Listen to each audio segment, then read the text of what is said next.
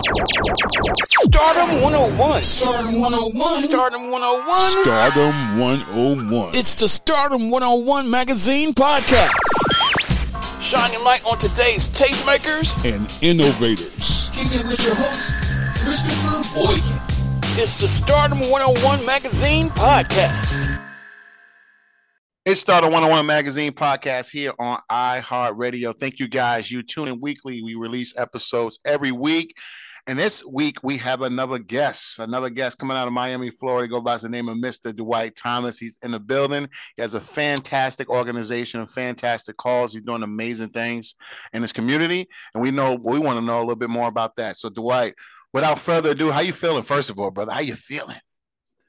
I feel great, Chris. Appreciate you for having me, man. Absolutely, my friend. Absolutely. For those who don't know, one of the most requested questions I have for you, Dwight, was getting a little background story on you as a community leader and as an advocate of change. You know, what inspired you and continues to motivate you to get into the public arena?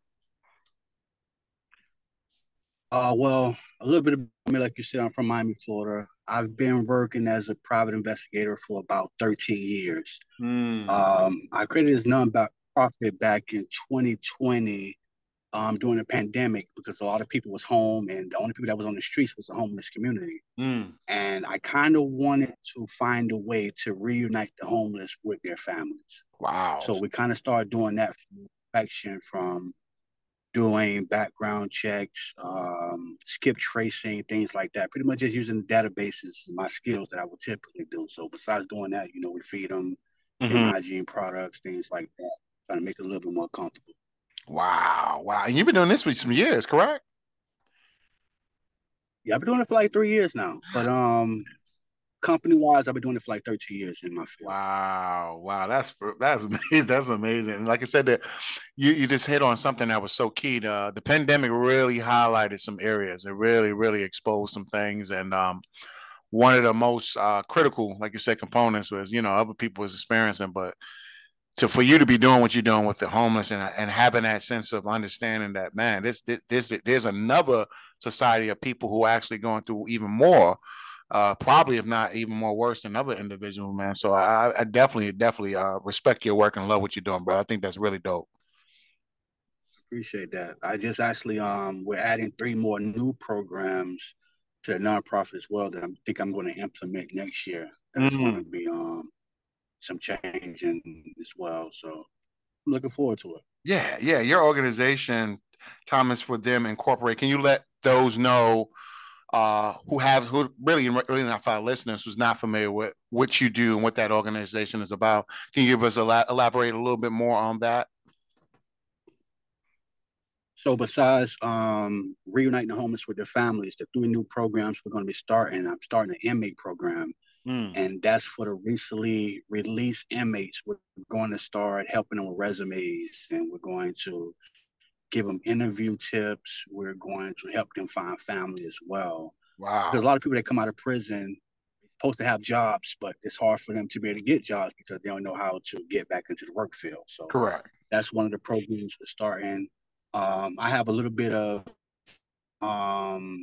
experience when it comes to runways and human trafficking. So I started another program that's going to help parents and kids by doing ink fingerprinting for babies because they're not in the system. So we're going to be teaching parents about human trafficking, runaways, benign episodes, things like that. That's going to be another program. My other program is just going to be a regular family reunification program, and that's for anybody who needs it.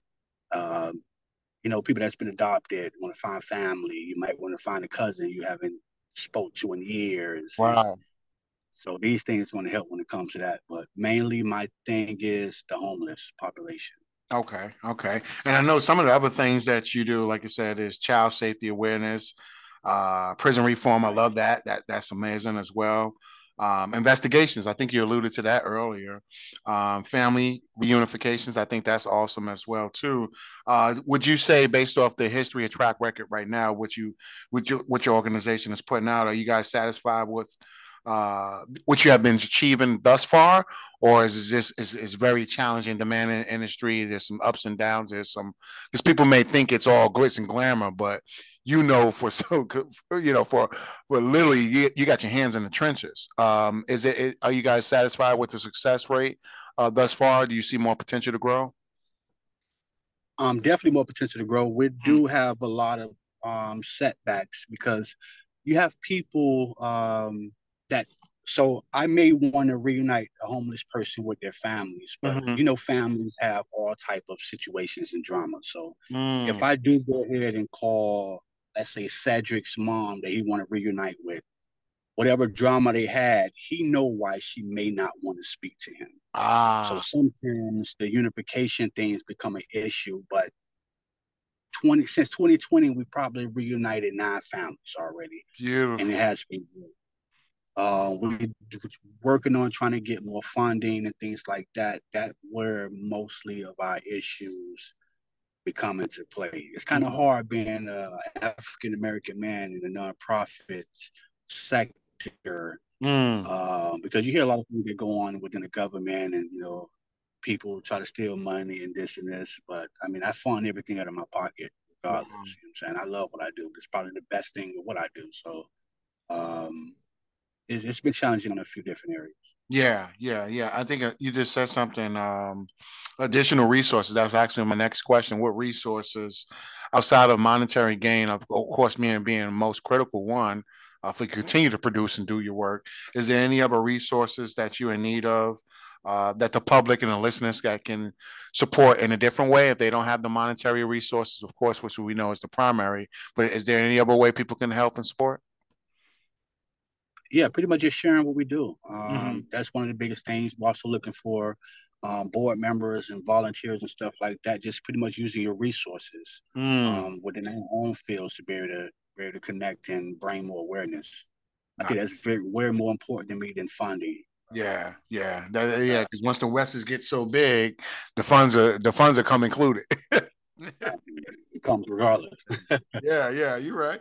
Any upcoming events or any opportunities that the public can get involved in? Any upcoming events or workshops, anything of that nature, classes, courses that people can tune into?